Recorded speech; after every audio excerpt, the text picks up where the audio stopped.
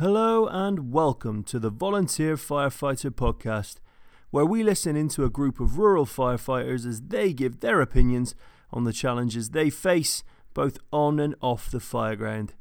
We release a new episode every week, so please hit that subscribe button, leave us a rating, and share this with your fire family and friends.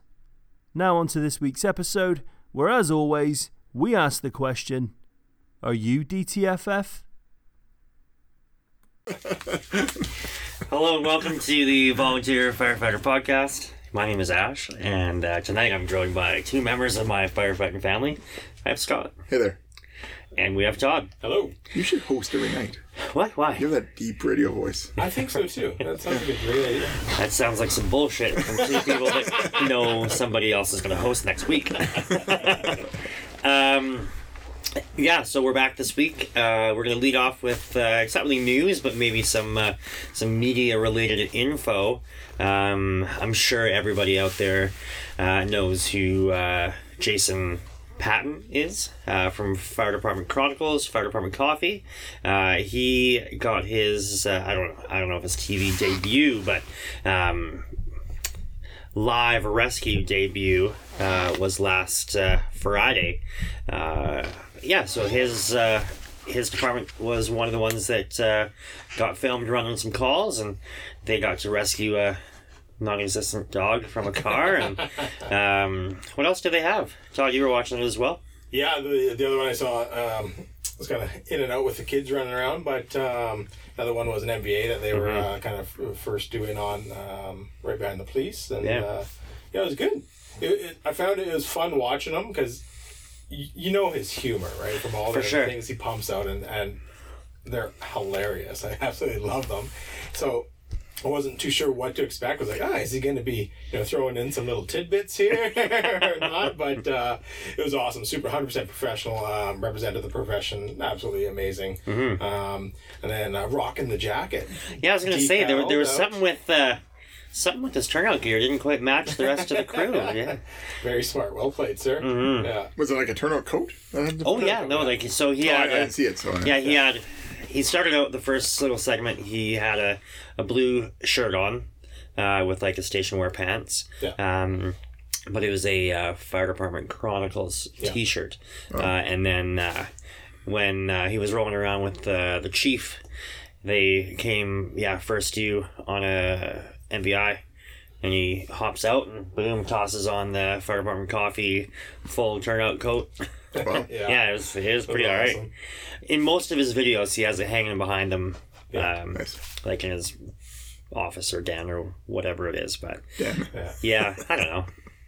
Is that what it's called? A den? I don't know if it's called a den when you're at work. No, like it's his house. Oh, it's his house. Sorry. I see. Sorry. Yeah. So anyway, that was pretty cool. It was. It's pretty neat to watch. What is happening? I don't know. The sound looks a little weird, but whatever. Scott is adjusting One day Carl will be back. Our audio as we go here. So. If Carl is dead, he'd be rolling over in his grave right now. Stop touching the microphone audio. Yeah. Well, we started an hour behind because we couldn't get the audio to sound right, and it turns out that if you don't select the microphone input and select the mic, it just tries to pull it off the laptop, and it sounds like shit. So. That's what we did. We just kept turning dials. Yeah. This moves. What does this do? And as dumb as we are, we're like, I think it got better. It didn't.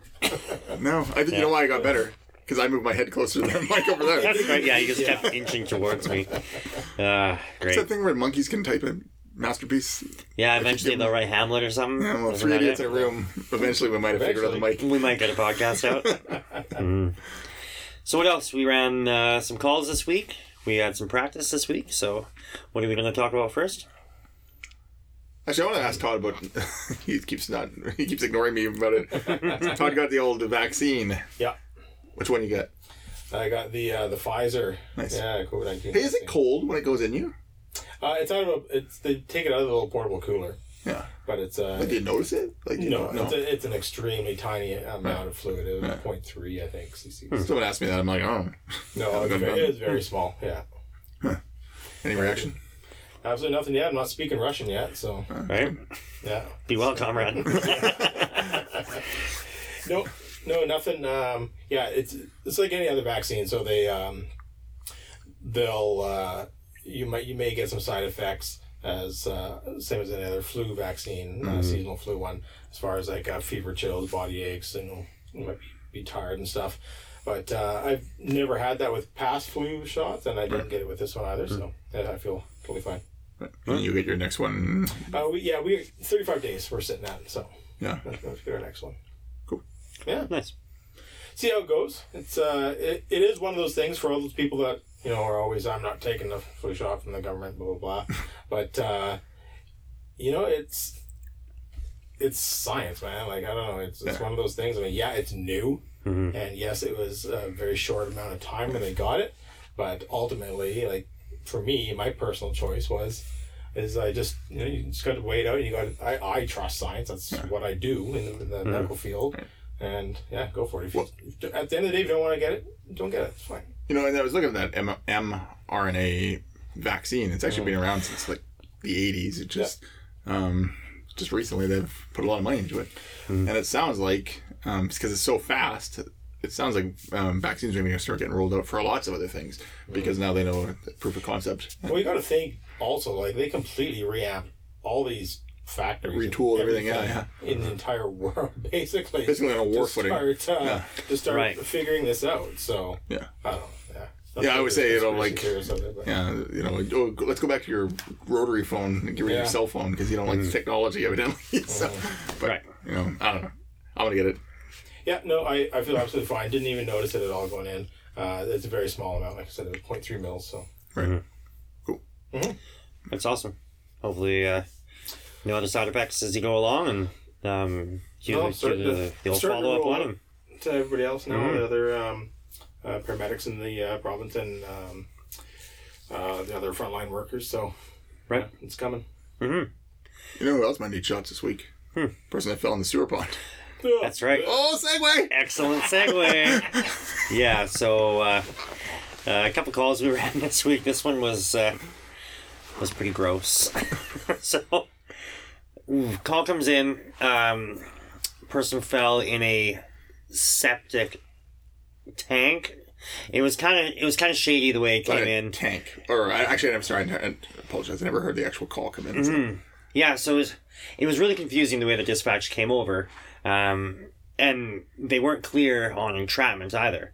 So it was kind of shady, and then something about unable to self-rescue, and like not a lot of info, but they're in septic. Right. So immediately Astro way. I was like, I'm going to respond slow, and I realized what time it is and who's available. And I just got to work. I just got inside work. And the deputy chief, actually, as I was switching from my pager to my radio, had already called in and said that, answered the page. So I almost walked over him, but I'm like, if there's no other officers, I can respond. And then I heard him come back over, like, yeah, I was responding, and I'm like, okay, well, like, I'm close if you want me to go, because it's only a few minutes from my work. So I end up going there direct, and one of our Lifetime members has a business actually right across the street from where this happened, so he was already there on scene, so it was awesome, because I saw where his truck was parked. He kind of had to drive around the big fenced-in area.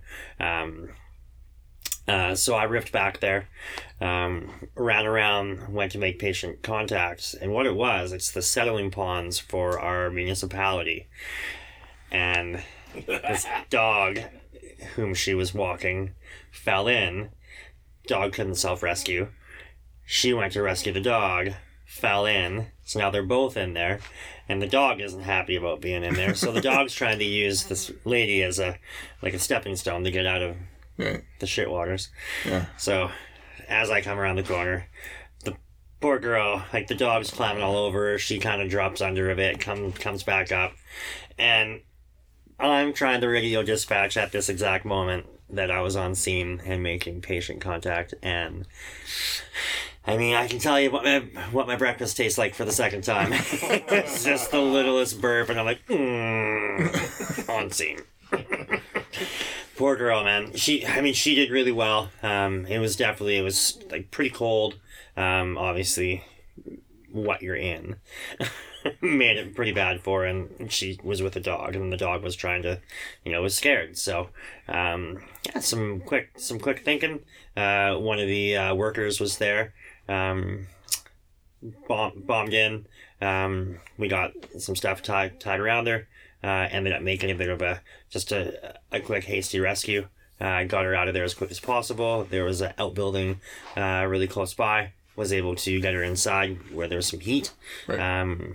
But yeah, big on the decon after that, because I mean, you're in sewage. Urine? You're in. Yeah. But those ponds too, like the way the banks are, they're sloped and They are for sure. They're super slippery to get in. And we're not talking about the contents that's making it slippery. It's just it's rubber, plastic. Yeah. The angle of it, right? That's right. So it's going to be hard to get out, even if it was fresh water. That's right.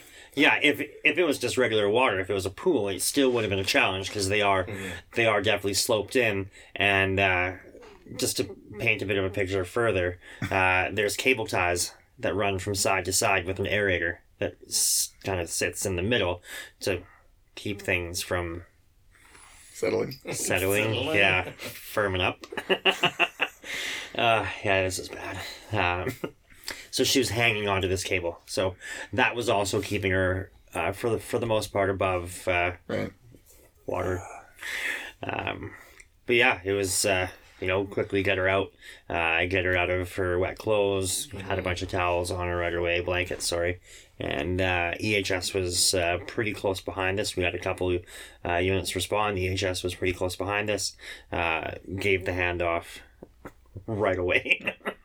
And I had a whole bunch of decon once we got back. And it's crazy. Like, I don't want to say maybe people weren't thinking about it, but one of our guys he's starting to wrap up the scene, and putting stuff away. It was like one of our tarps we had thrown down so we could throw all of our stuff on there. It was shale next to the pond. So when she got up, we wanted somewhere that she could get onto right away so we can start getting her dried off, and while we're making the plan of where we're going to go from here. And then luckily one of the workers is like, hey, that door can be open and it's got heat in there. Like, perfect. Okay. So it was a stepping stone for where she could go. So it wasn't like she was just up on some like shitty old gravel. But yeah, so anyway, so now our tarps, contaminated. So that's a smart move, actually, when you're talking about moving that into the kind of the bay door is that entrance, I'm thinking. Is that where it was heated? No, so it was like a lower pump house or something. Oh, right. Well, we did that scenario that one night there. Yeah. Yeah. Yeah, because as we decon this time of year. Not even there. No, it's like no, sorry. It was like just a little small pump house. It's like an off building, not even close to where we were. Sorry, no. So there's enough room to continue decon in there, though, with it being warmer, is that right? For sure, yeah. So we're able to get her stripped down as much as possible, and there was enough room to continue on the inside with a few people as well. Yeah, it was good. Yeah, definitely couldn't put a whole crew in there, but a couple of paramedics and one of our guys in and out was able to keep on going. So yeah, that's good, because it's one thing we always tend to forget sometimes as we jump onto the decon. But then exposure, right? Like, we're dousing cold water on them to decon. It's cold outside. And then decency too, right? Like when we start stripping those clothes, we want them to keep as decent as possible. So that's good, good thinking. Yeah. So anyway, the guy's putting away all of our gear, just tucks it away nicely back in the truck. And I'm like, that needs to go on like the pump deck, and we're the incinerator. Yeah, we need to just go and issue a PO for a new RIT tarp. Why? It's like, why? Like, just not thinking. He's just in the mode of, all right, we're done here. Da da da da. Yeah, no, it's like literally covered in shit. He's like, oh, hazmat at its finest. Right, absolutely, right. Yeah. So, got it all back to the hall. Laid it out, did a major thorough clean on it, tidy up the cabinet, anything that might have got in touch with it. So no, it was pretty interesting. Definitely didn't expect it. It's my duty crew week too. Yeah. And I went to work early. So I'm at work. I'm like, huh. And it was actually, the look on my face must have been like, because I'm in the locker room and the pager and my I am responding goes, so I don't always know my radio with me. So I'm looking at the I am responding, and there's not a sewer rescue. So it comes in as on the I am responding. This is what I see. It says pool rescue, swimming pool. I'm like, that's weird. I'm like, it's January in Canada. I'm like, oh, maybe someone fell in a, because it's being fairly warm here. Maybe some little kid fell in a pool that was half full. And like, then I'm like looking at the address. And like, I'm trying to puzzle through there. I'm like puzzling through. Like I'm doing the streets. I'm so, and in our town where we have like wine area and we have like mining areas, and so I'm like, this is in the tree area. So I'm like, the tree area. I'm like, that's down. There's nothing down. That's the industrial area. I'm like, there's no swimming pools down there. I'm puzzling through a swimming pool. There's no. Oh, I'm like, there's a sewer pool. Gross. And then I messaged somebody, and they're like, yeah, that's right. I'm like, okay. But I was like, so actually, I went outside, grabbed my radio, and I heard you guys were like, yeah, we have patient extricated and just doing deco. And I'm like, well, yeah. By the time I get there, it's gonna be over. It's over. Yeah. Yeah.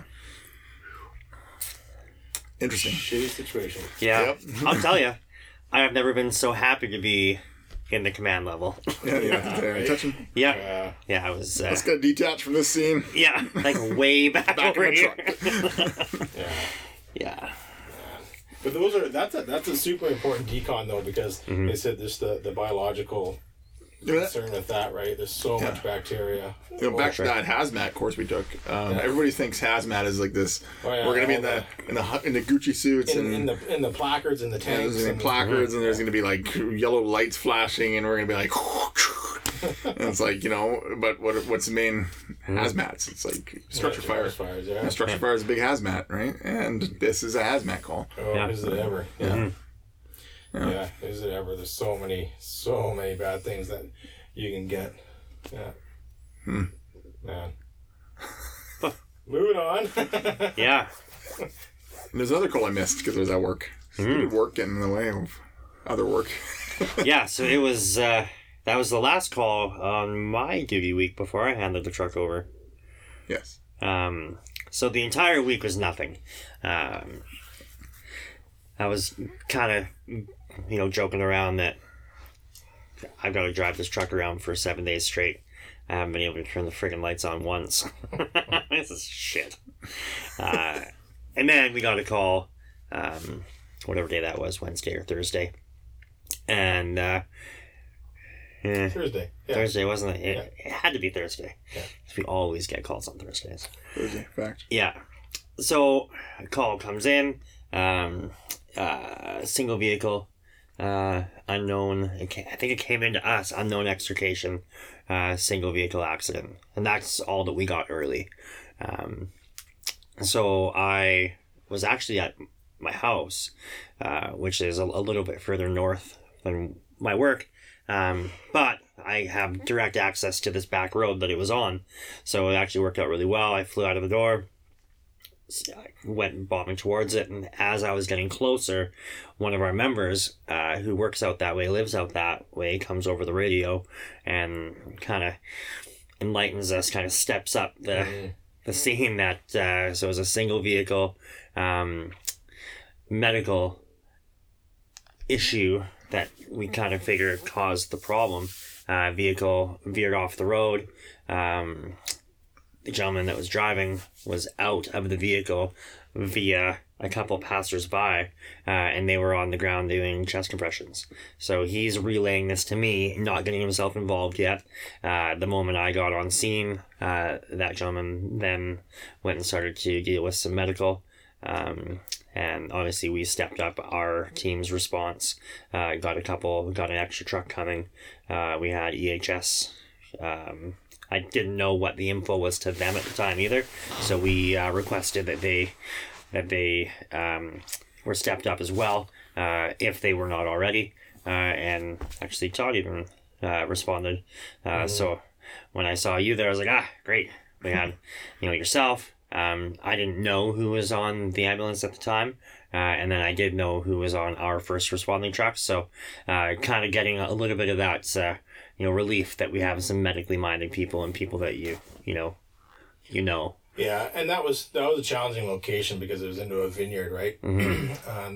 And like we discussed afterwards, debriefing and stuff, like just the location of where we're trying to provide patient care was very challenging because there's still those high tensile wires, running in the way. They're under even more tension because there's a truck sitting on them and it just ran through them. But everybody did so well at controlling those before they got cut and getting them out of the way. And it was a very tight scene to be providing that patient care, but it worked out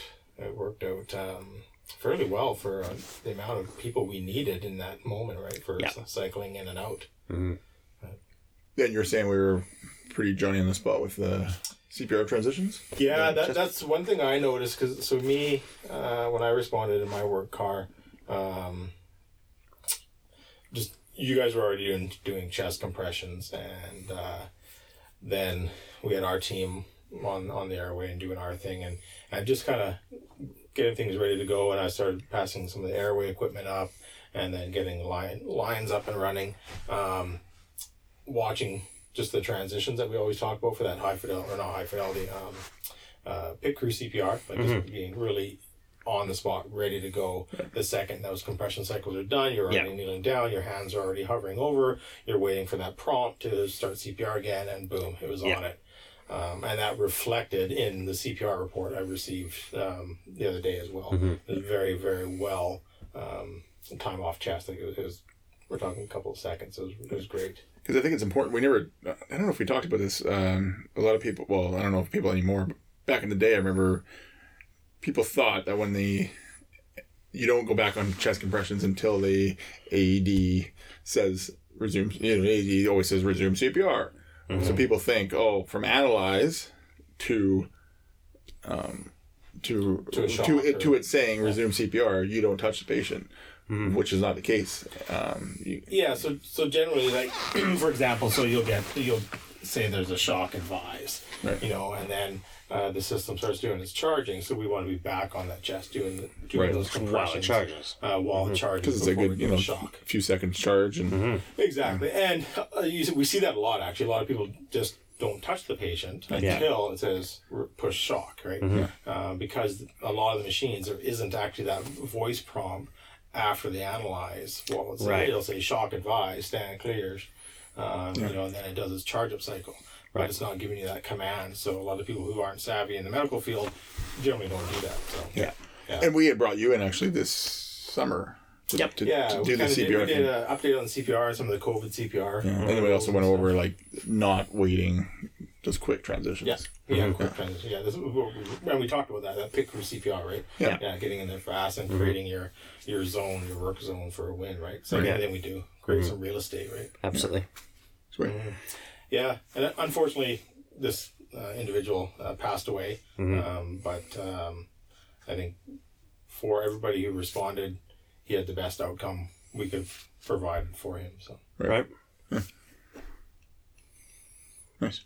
Yeah, it was seeing the way that the crew worked. Having yourself there, the paramedics on car were really great to work with. Not the outcome that everybody is always hoping for, but the patient care and everything that was given, like Todd says, was really good. And it comes back to why we train the way we do. Yeah. Getting you up here was key to kind of keep that in mind, and moving forward for our first responder, having a lot of frequent trainings is going to go a long way in keeping us sharp. Yeah, because honestly, right now we don't train a whole lot of medical because we don't do really a lot of medical. So, train medical right now would be almost, I don't want to say it's a waste of practice, but to train the CPR is fine because we will do CPR on scenes. But that's right. I'm actually looking forward to once we really get into the FR stuff, being able to throw all these little scenarios and curveballs into training and adding, those different training cycles. But everything even so, like, even with like what we talk about, like doing the high fidelity sims and just that high intensity training, you know, you could see it really relate to that scene. Just the way people were staged and transitioning into the spots for their next job. Yeah. Everything was fast, especially within those first few minutes when we were trying to get There's a lot in happening. there. Yeah. There's a lot happening. Still trying to make some real estate on that scene because there's wires and it's crazy. vineyard, like the plants are down and there's all sorts of stuff in the way. And I remember opening up my kit and then turning around and passing something else, reach back to my kit, and then you guys already had somebody hanging onto the wire and it was cut and it was getting pulled out of the way. Like it was there was a huge sense of urgency and everybody flowed quickly and Yeah, we found what was really working out well there. You know, we always talk about the hot zone, the warm zone, and then obviously the cold. We had the hot zone was a very small area, and there was probably 6 people. Like during the meat of the work, there's probably 6 people in there, and then in the 5. Yeah, no, you're right. Yeah, because there's 3 of us, and then 1, 2, 3, 4. Yeah, easy. 6, Easy that, 6 right? to 7 probably max. Yeah, Because I kind of we once Glenn got anchored to the to the IV line. to the line. We probably bumped up to 7 rolling, which generally meant that there was going to be at least 2 people in the wing ready to jump on and swap out for compressions. And then we had another group kind of back in just the warm zone for anything that was needed. So those guys were the ones doing the work, getting all those extra cables cut out of the way. We got the initial ones just so we could get the first crew in there and then get started. And then once the work, and then we wanted to get a bit more of the surrounding area cut out. And then again, another crew was out doing traffic, which is, you know, funny. The first officer that arrived on scene, RCMP, wanted us to close down one of the lanes, was kind of the feel that I got from what he was saying. So that's kind of what Speedy was doing as well, was getting, we were going to do some alternating traffic, and then somebody else comes on scene and right away is like, shut it down, which is, I mean, it's the move for sure. There's well, that's my go-to. Yeah. I think I've said that before. We are very happy to shut it down, especially not knowing what the outcome is going to be. I mean, you know, trying to protect the scene so they can get a bit of an idea, which was really good. So yeah, the guys did really good. I can't say enough about the crew. It was really good. Nice. Yeah. Yeah, hence why, you know, working together on certain practice scenarios, it just flows nicely. Like it Absolutely. really does. Well, I think those scenarios we make them as hard as we can. Like I always look like we try to make it as hard. Like our scenarios are harder than it'll ever be in the fire ground, I think. And just even doing that, even though this scenario didn't relate to any of the scenarios we've done recently, it just it relates in the fact that we stress them. Stress the guys beyond stressed, and then now when they go to this kind of thing, they're like, "Oh, this is actually pretty easy." Well, Like, everyone stuff's was not so exploding calm, around me right? and- They were so calm. Like the communication between cycles and everything, it was very fluid, right? Like there was no like scurrying to get up out of the way. Somebody had already positioned themselves. You quietly, those two would communicate. You ready? They'd make eye contact. Boom, and your guys swapped. Yeah. It was very smooth. Yeah, sweet. Yeah. And really, that's, I mean, those are two pretty interesting and like hard calls in definitely different aspects. But that was kind of it for last week. We had a pretty quiet week other than that. But we've had some training. So we had practice last week, and Scott led one and I led the other, and yeah, it was pretty good. What did you guys get up to down on your side? So we went over the foam because at our seminar, which we've talked about in the past, which unfortunately didn't happen this year, we have something that we call the foam pit. So the foam pit it's like the attention grabber of the whole seminar. We light a ton of, literally probably a ton of Black smoke. like aviation fuel, which it's funny when you say, "Oh, we're lighting aviation fuel," everyone thinks it's going to just explode. It's like, well, no, it's actually just like kerosene, so it actually takes a little bit to get going. But once it gets going, it's just ripping Todd's drawing pictures. So once it gets going, it's going good. So we do this at seminar every year, But I started thinking, we've never really done it with our crew. I don't even know why we haven't done it with our crew. I don't know, like just no real rhyme or reason. We've never really trained it. We've done foam and we've done some stuff, but again, I want the guys to know that this stuff works. So last month, I'm thinking, we should do a foam pit. So we went and got our foam pit, which is a big metal. I don't know. It's like a basin or whatever. Yeah, it's like a big metal basin that's probably a foot deep. Yeah. Probably 20 feet long by 10 feet wide. 10 by 20 kind of thing. 10 by 20 kind of big metal basin. So we bring the water tender down. We filled it, 3/4 full of water, and then on the night of, we dump in. I'd like to say we measure it, but we don't. We dump in a fair amount, because that's the type of measurement, a fair amount of aviation fuel. So now it floats on top of the water, and we actually have to get a Tiger torch, put it next to it, and we light it up. So it was good because even some of the senior guys hadn't seen, we've used foam, but a lot of times when you're using foam on a fire ground, it's like, it works, and you're just like, I never actually... But it's not into a liquid fire. Yeah, there's not a whole lot of liquid. We haven't had a lot of fires where there's been a liquid. Yeah. We were talking about there was an airplane on fire once, and but again, a lot of it, you hit it and it goes out right away. We've never had a worst case scenario where a massive pool of burning fuel is on fire. Yeah, and I think most the cases we've used foam, like we're chatting for, I've used it in settings for exposures, probably 98 or 99% of the time, and that's it. Yeah. I can't recall when I've actually had to use it.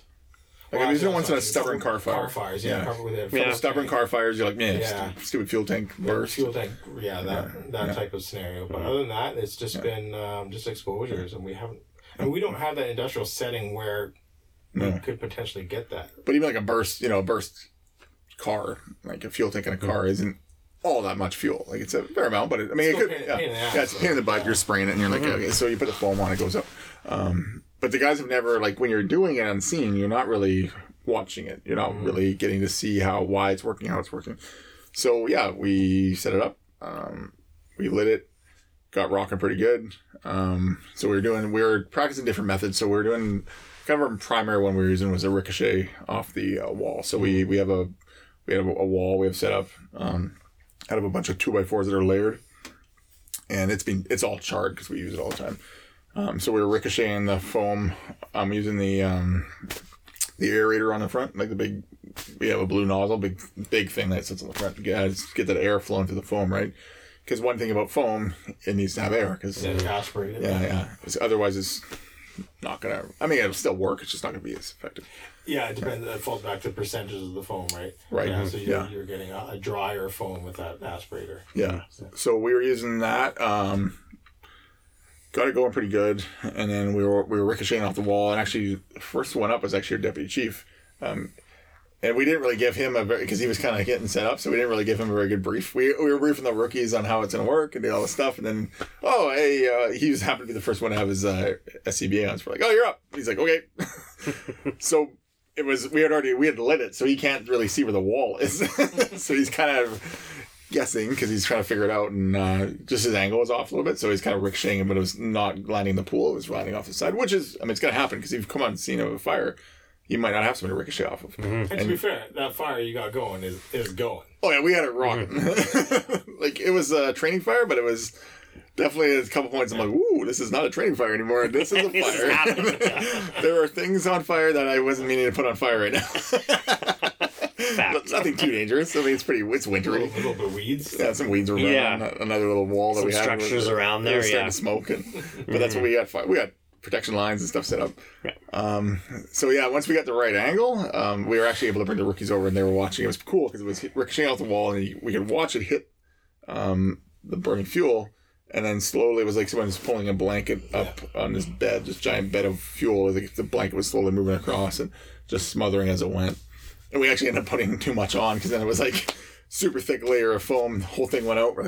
So now we have to scrape the foam off to do a reignite. And that took us a good 15 minutes. Yeah. So we have this really high-tech mechanism for that. We have a 2x4 with a piece of wood attached to it. We just scrape it off like a big paddle.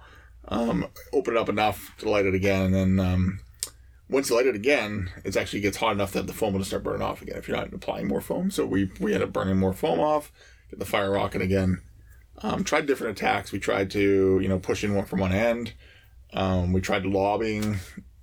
We even tried, we were playing around, because again, training, we can show what it looks like when it disrupts it. Yeah, so we were, hey, hit it with a straight stream. Boom! Safely. They're like, holy cow. Yeah, we're like, that's why we don't hit it with a straight stream. That's why we're using foam.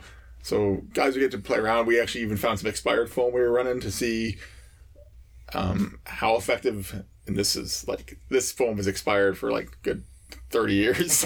We just found it in the back room. We're like, yeah, let's take this stuff out there. It is not the good foam that is.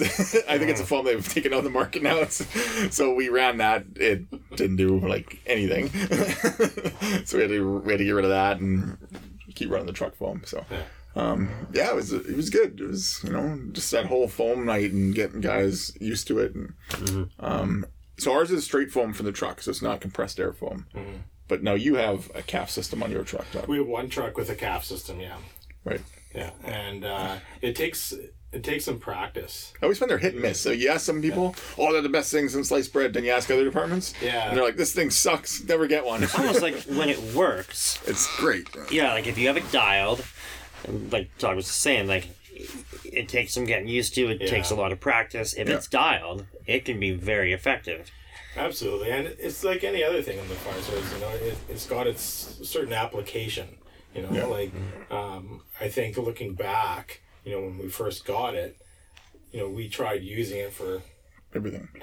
And I think that's what they were trying to sell it as. This thing can be used for everything. And it was a hard adjustment. I mean, the nozzles are a little different and things like that. And people are always used to training on certain combination nozzles, just water. It's a different setup. And then we found on another fire we had a lot of line stretched out and up a hill, so we had some elevation pressure changes, and it was just bucking like crazy. It had some kinks in the system, and it just wasn't working nice. But again, I mean, it really works well when you start putting it to a really dry setting and you really want it to stick. Again, for those exposures. Yep. And we've filled cars, we've filled dumpsters with foam. It works awesome. And you're not sitting there babysitting it all night, and it suppresses it quickly. But again, it's got its application, because we were dragging those lines for interior tack, and everything else. And then we did the whole transition. We sat down no, we do not like this, guys. One truck doesn't have it, the other truck does. Guys are making little minor mistakes, and we want to really finesse how we practice. So now we just have it set up for the one application. Right. I can see, one thing that I keep hearing over and over is all foam systems work great when you exercise the foam systems. So they need constant use. I can see more industrial minded departments. Right. That might be a place where they're going to get a lot more action. We don't stretch those lines like you're saying. We're not going to foam as our initial attack. Yeah. In next day. It's kind of like our last, okay. This is a pain in the ass. Let's throw some foam on it. Yeah. I don't know if it's a money thing. I don't like it. Buckets of foam cost money, but it's is that why we're like, we don't use that resource? Or water's free. Yeah, whereas water's free, foam's not, but it's we've been here for 45 minutes. We just paid 2 trucks worth of guys being there. Because sometimes when we need it works great. When we realize, okay, we should be using foam on this, then we're like, why did we use this an hour ago? And some super weird calls you can bust out foam for. Like the cardboard road. Yeah, the cardboard road. We washed that out. We've had some people that have lit up big burn piles. That's, you never think an agricultural pruning pile that's gonna be our go-to, but and then sometimes I don't want to say. Well, yeah, I'm gonna say it. Sometimes we get these burn piles that these people light, and we know as soon as we leave they're going to relight it because they don't want to listen to us, so we're like, okay, well, we'll just put foam on it. Well, what's that mean? You'll see. Next thing, we're leaving a stack of shaving cream on their burn pile. It's like, okay, you can ready to light that in 3 months. And it's we do need it in the fire service, absolutely, right? But I don't know.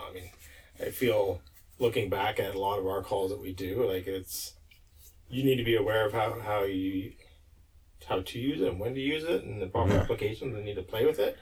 But it's not a magic bullet. I think that's what it was kind of being sold as. It was a magic bullet. Absolutely. I remember when the caps first started coming out, like in LA and everything, they were pumping it, saying this is the best thing. Next thing you know, all these other departments through North America started getting them for everything. You know, the Lower Mainland, all their trucks. Didn't Vancouver buy them all? And then they were like, I wasn't going to say the name of the department. It's Vancouver.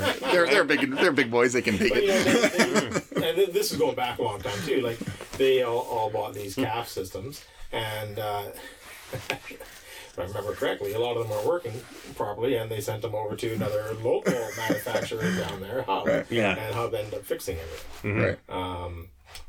I don't know.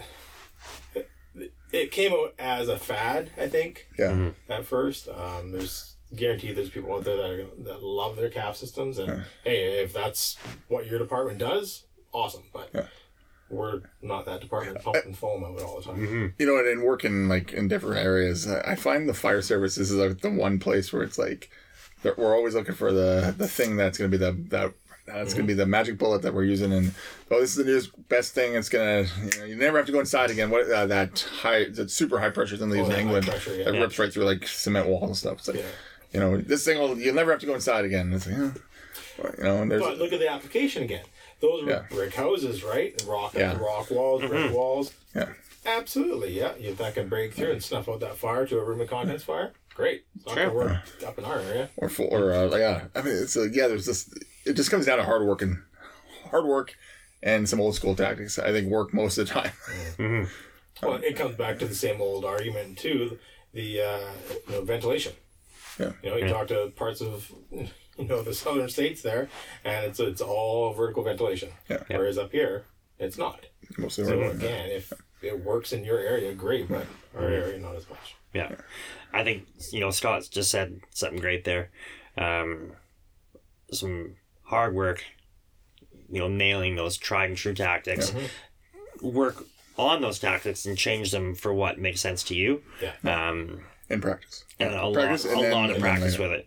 Now, if this new and improved great thing comes out, and there's CAF System 2.0 that rolls out, and hey, that's great. Yeah, maybe we can look at that. Maybe we can train on that.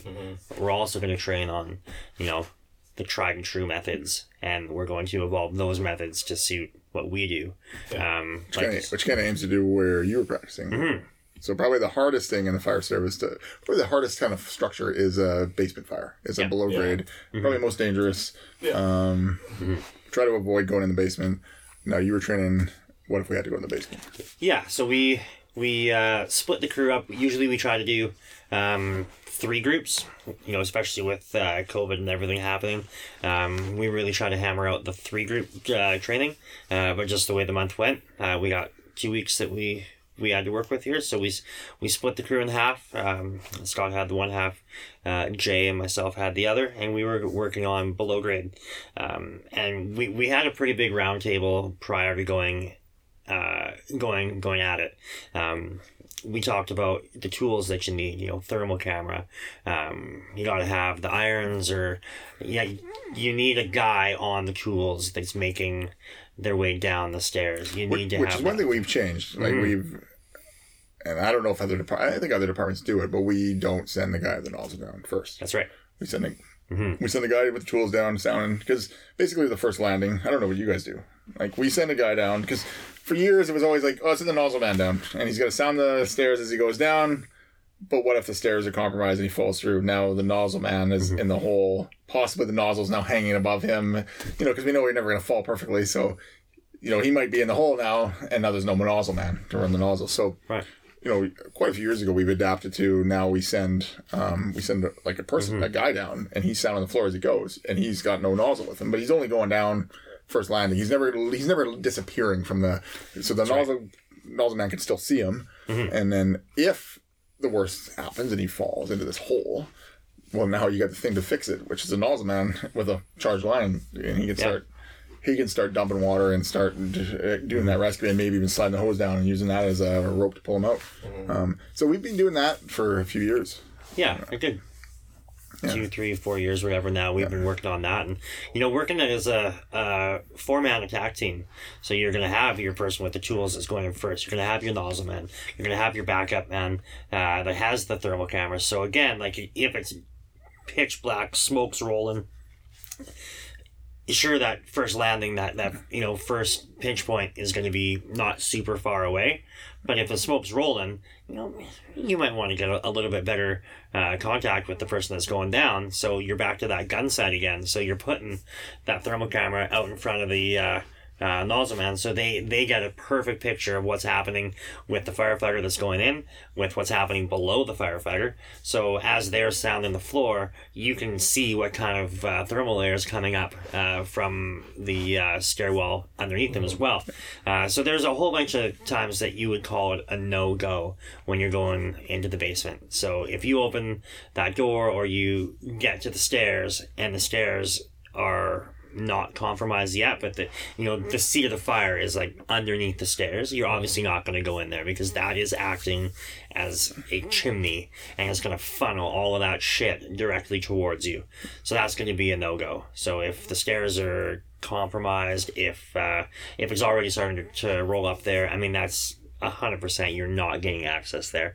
Because just by opening that stairwell up, you're making that flow path. Absolutely. Yeah, and I think it feels important to say too to anybody who's listening who doesn't have a lot of experience with it, is you're not just making your push down the stairs. No, there's lots of other tactics we all do. Yeah. We ventilate, or not ventilate, but we make an access point somewhere else in that. Yeah, I mean, our first start suppressing. for sure. Solar nozzles, But at some point, we need to get down in there and put the rest of this thing out, and that's when we start doing these tactics. Because, like you said, you're creating a chimney. As soon as you open that door and you start going in, you are going down that chimney. That is the flow path you're going. So, absolutely. There was that, back to the Firefighter Chronicles, when he green screens himself on this. Oh, those are awesome. And the guy's climbing up what he's called, It's like Smoky Spider-Man or something? Smoky eating Spider-Man. And he climbs up and he's like, and the guy repels into the window. He's like, little Billy's about to learn about flow path. Because he smashes his way through this window. Yeah.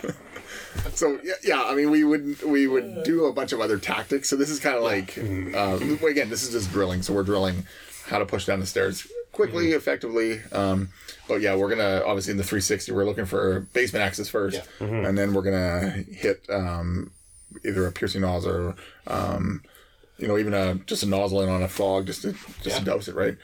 So one thing we did, we do is we set up, and actually first time I saw it, because I was away last time we did below grade, we run the high up as a flat deck. We run it, park it next to our training building, and then Ash and Jason built a window box. So basically, now the guys are standing on the flat deck, which becomes the ground level.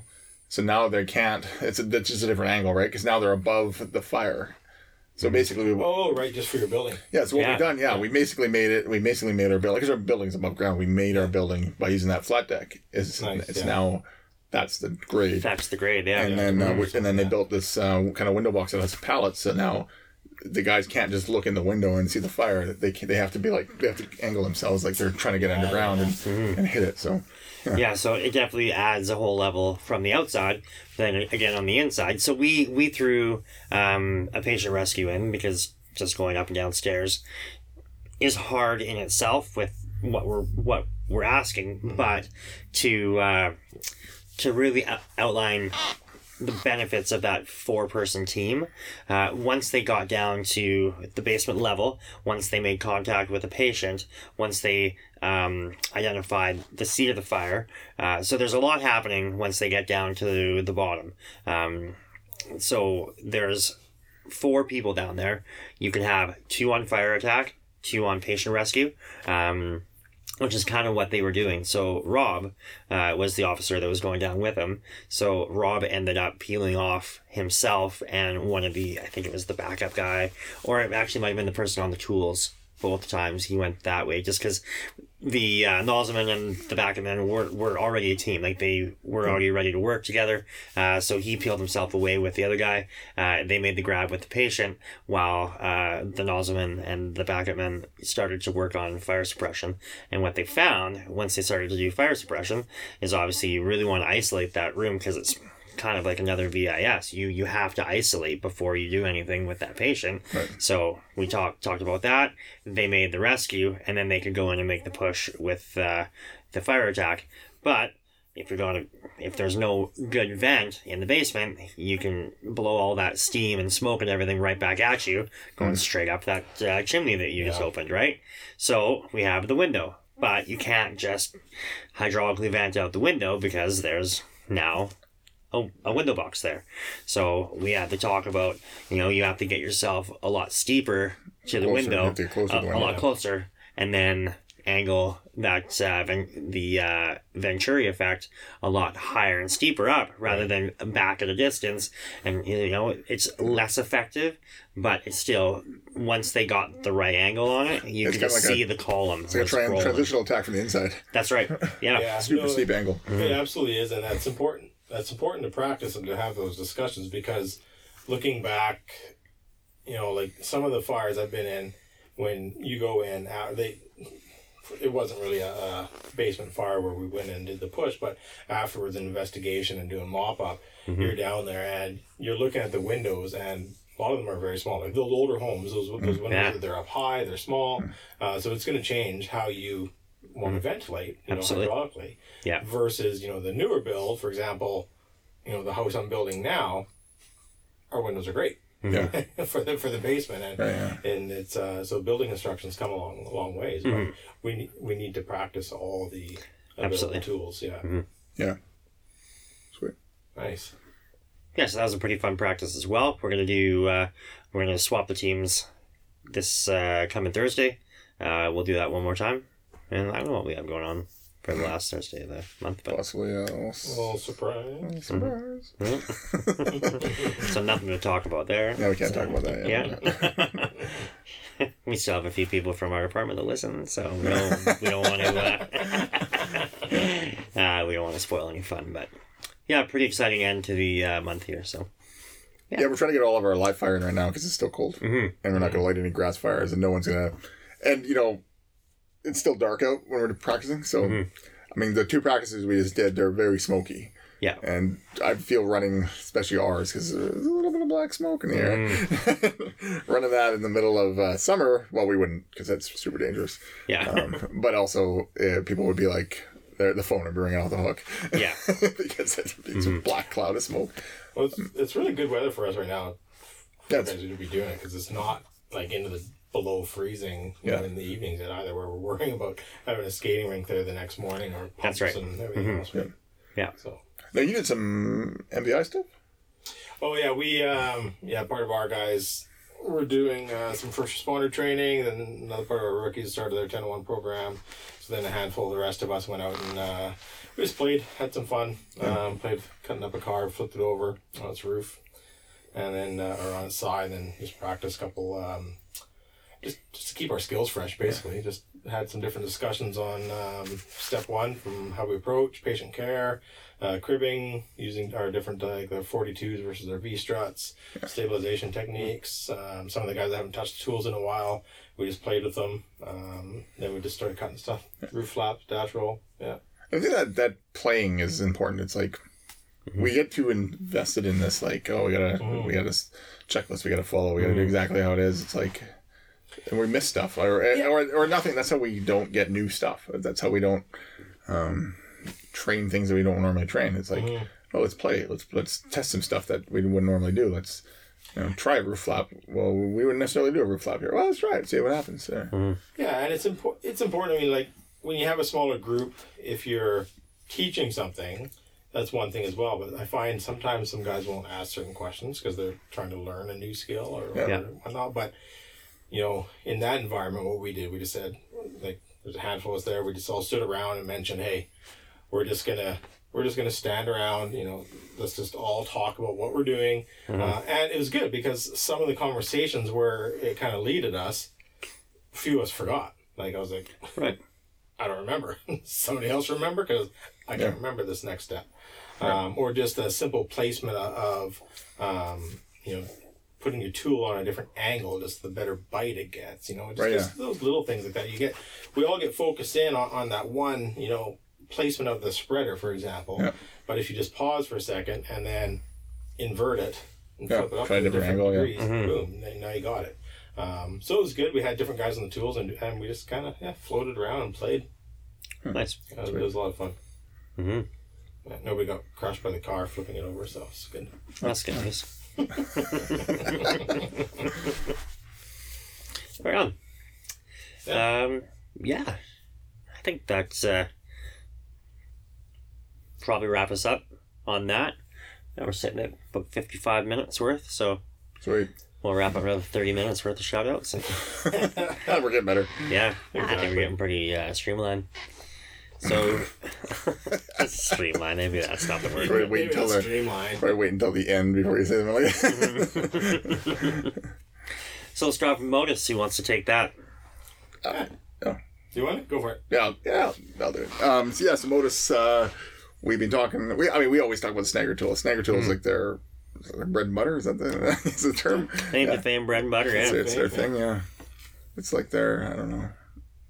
I was gonna have an analogy for food. It's like their Coca-Cola. I don't know.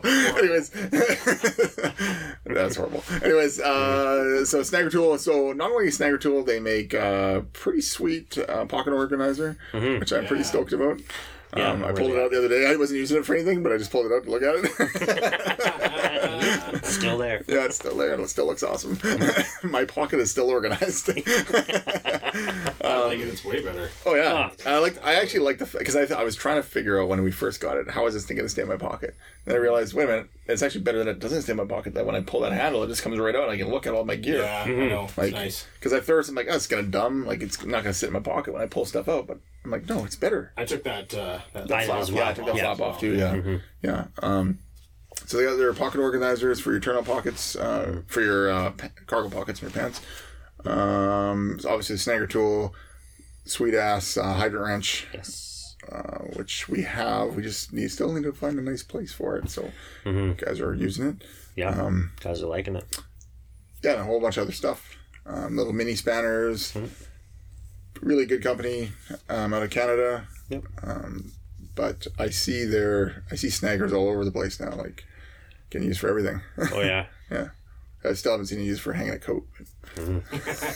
That'd be us. That's the video that we're going to bring to the masses. Yeah. You have to hang your coat. Yeah. This is a hot finally day. happening. Here's how you hang your coat. Yeah. It'll be like a Marlboro commercial. No, it'll be like a Chevy truck commercial. Right. After a long day of fighting fire. We'll lead Sam Elliott. Yeah, if we can get Sam Elliott, that's the move. And you just don't want to lay your coat on the Yeah. Pick up your Snagger Tool. Anyways, Modus. Yeah. DTFF 5 for a 5% discount. Boom. Mm-hmm. Ignition. I guess that's me. Yeah. I was sitting there flipping through. I was trying to find. They put out a picture of one of the Snaggers with that like the retro yellow reflective. Yeah. I was trying to find it and talk about that. Ignition USA. Check out them. Jason from Seattle. They have the Seattle CRAT, Seattle Rapid Access Tool. Kind of your little Swiss Army pocket knife, if you will, for soft entry. So any passive entry things that you want to leave a facility securable after. We went down to Seattle, I guess it was a year ago, right, isn't it, boys? Yeah. Just over now, yeah. Just over. Was it not, yeah. And got to play with it and met Jason. Worked great. Went and tried it out with a couple of industrial buildings and apartment buildings. It doesn't actually, it's not going to work for every, soft entry need. For sure. But for them, that's why they adopted the Seattle Rapid Access Tool, because for a lot of their department's issues, it works great. And we really enjoyed it up here as well. We've been playing with it.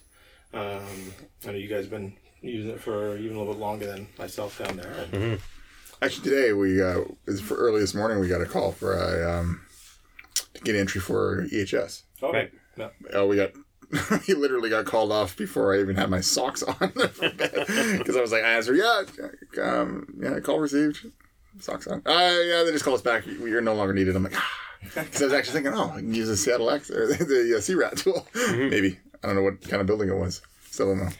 Yeah, we didn't get an address, or maybe we just didn't look. There's an address. got We just called off. no trucks even went. Yeah. Yeah, but either way, it's great. It's a great little tool. Again, they had to make it firefighter proof, and Sorry, not fireproof. not fireproof, but firefighter proof. So it's very strongly built. Because we tend to break shit and lose shit, and it's good. We're gonna reach out to him, find out, see if we can get another discount code, and find out if he's in Seattle or Texas. Yeah. I think the company, distribution might have moved to Texas, not his I'm just living assuming room. everyone's moved to Texas now at this point. All I hear is people moving to Texas. Yeah. Watching this kind of going a little crazy. For sure. Yeah. Anyway, check them out. Ignition USA. They've got a bunch of video content out there as well, and on our YouTube as well. We have some video footage of the tool. Absolutely. Stop the bleed. Stop the Bleed. Free training via stopthebleed.org. You can become an instructor if you are a firefighter, EMT, basically any first responder, including law enforcement. It's 3 real simple principles: either direct pressure, tourniquet, or wound packing. So any one of those, really. Bleeding control is quite easy. It's just the fact, again, getting those reps in, understanding exactly what you're doing. But it's, really good course, really simple. But it's what you make of it. If you want to make it a PowerPoint, I don't think guys are going to get if it's just a PowerPoint, you're not going to get that benefit of it. I think it's just, people are going to sleep through it. Yeah, you need it hands-on. You need to really push it and get some good scenarios in. And I think in the spring we're gonna probably throw some more curves at our guys. For sure. It's more stop the bleed stuff. Spray them in the face with some fake blood. Right. Be good. Yeah, and that's the trick with it. And we talk a lot about that. Is the course itself, the skills are fairly straightforward. They might be new to people who have never really thought about first aid or hemorrhage control. But this is one of those life-saving skills that. Under very simple means, we could save somebody's life. And then practicing in that high fidelity sim and using it in that high stress environment is fun, and that's how real life's going to be. Super happy the other day. I was packing my 13-year-old's bag he was going skiing. I'm like, he's got a 511 bag, so I'm packing it, and I'm like, oh, I can put his snacks in this pouch. I'm like, what is in here? I unzip it. It's like, tourniquet, wound packing. I'm like, yes! Zip. Yeah. Yeah, well, you think skiing. God, there's well, that's his school bag, too. So that's what he wears. That's what he brings to school, so I'm happy with that. Yeah, hopefully he remembers it's in there. If he ever needs it. Yeah. That's good. Perfect. Tanner Olson band. Yeah, he was just doing an acapella duet with... He was on the TikTok. Yeah, TikTok with... I want to call him Jimmy Tenpenny or something. Mitchell Tenpenny. Mitchell Tenpenny. And I'm sorry, I don't know who that is. I'm not a country music guy. He sounds very country. But it was really good. It sounded really awesome. They've been definitely doing some more work now. And I feel as this vaccine rollout happens and more and more stuff's going to get opened up, and hopefully one day we'll have live music again. Where we can actually go watch. Not watch on Zoom. And I have a feeling when they first open everything up for it's going to be crazy. It's going to be fucking crazy. You're not going to get a ticket anywhere. Or there's going to be so many festivals. Yeah. I have to dust off the old tour shoes. And Yeah. And then lastly, you have us. We're on the Facebook, the YouTube, Instagram, TikTok. We need to do more YouTubes. Yeah, absolutely. I'm curious to see what February 1, they're going to talk about what our restrictions are going to look like here locally. they'll probably carry on. I'm sure it'll be much of the same for I feel for it's another a month away or before two. we get an Yeah. opportunity. Mm-hmm.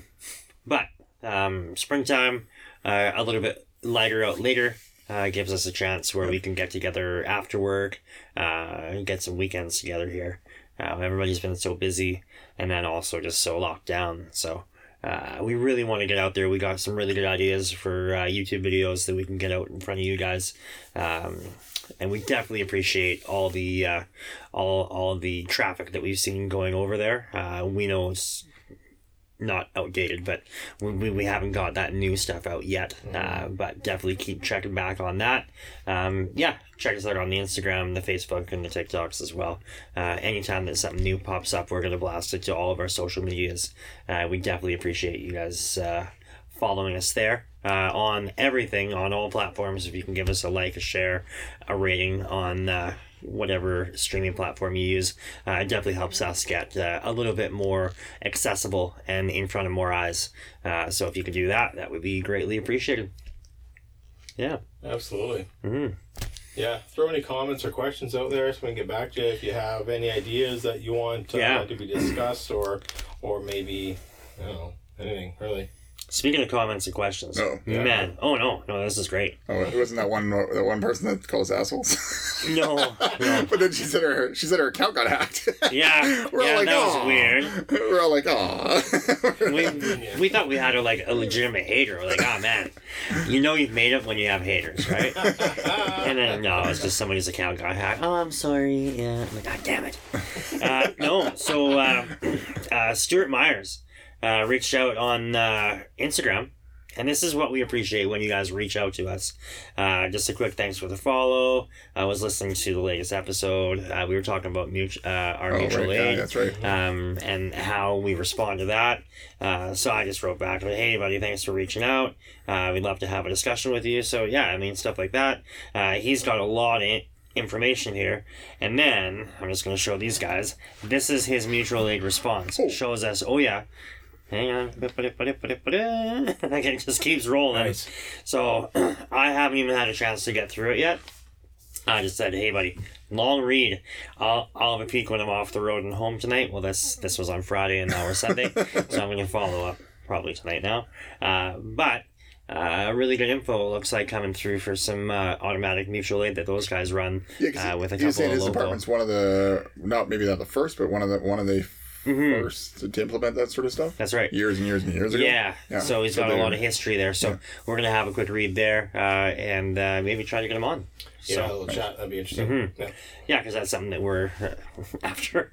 I mean, we already have a mutual aid agreement with all of our neighboring departments. But it kind of piqued our interest on that automatic mutual aid that we're not doing right now. But maybe that's something that in the future we can look towards. Mm-hmm. Absolutely. Mm-hmm. Sweet. Yeah. Any more? I'm killing it. No, I'm good. Perfect. No, I'm great. Thank you for listening. Mm-hmm. Thanks, guys. Appreciate it. Black Rifle sponsorship right now. Right? Everyone's wearing Black Almost Rifle. like you're at a store that had a sale on this. Yeah. Everyone's wearing Black Rifle shirts. So if you're listening, thanks. I don't know where a sponsorship from, but We're sponsoring them right now. yeah, we're actually going the other way. We're actually giving them free advertising, but it is what it is. Anyway, stay safe, stay DTF. Good night. Right.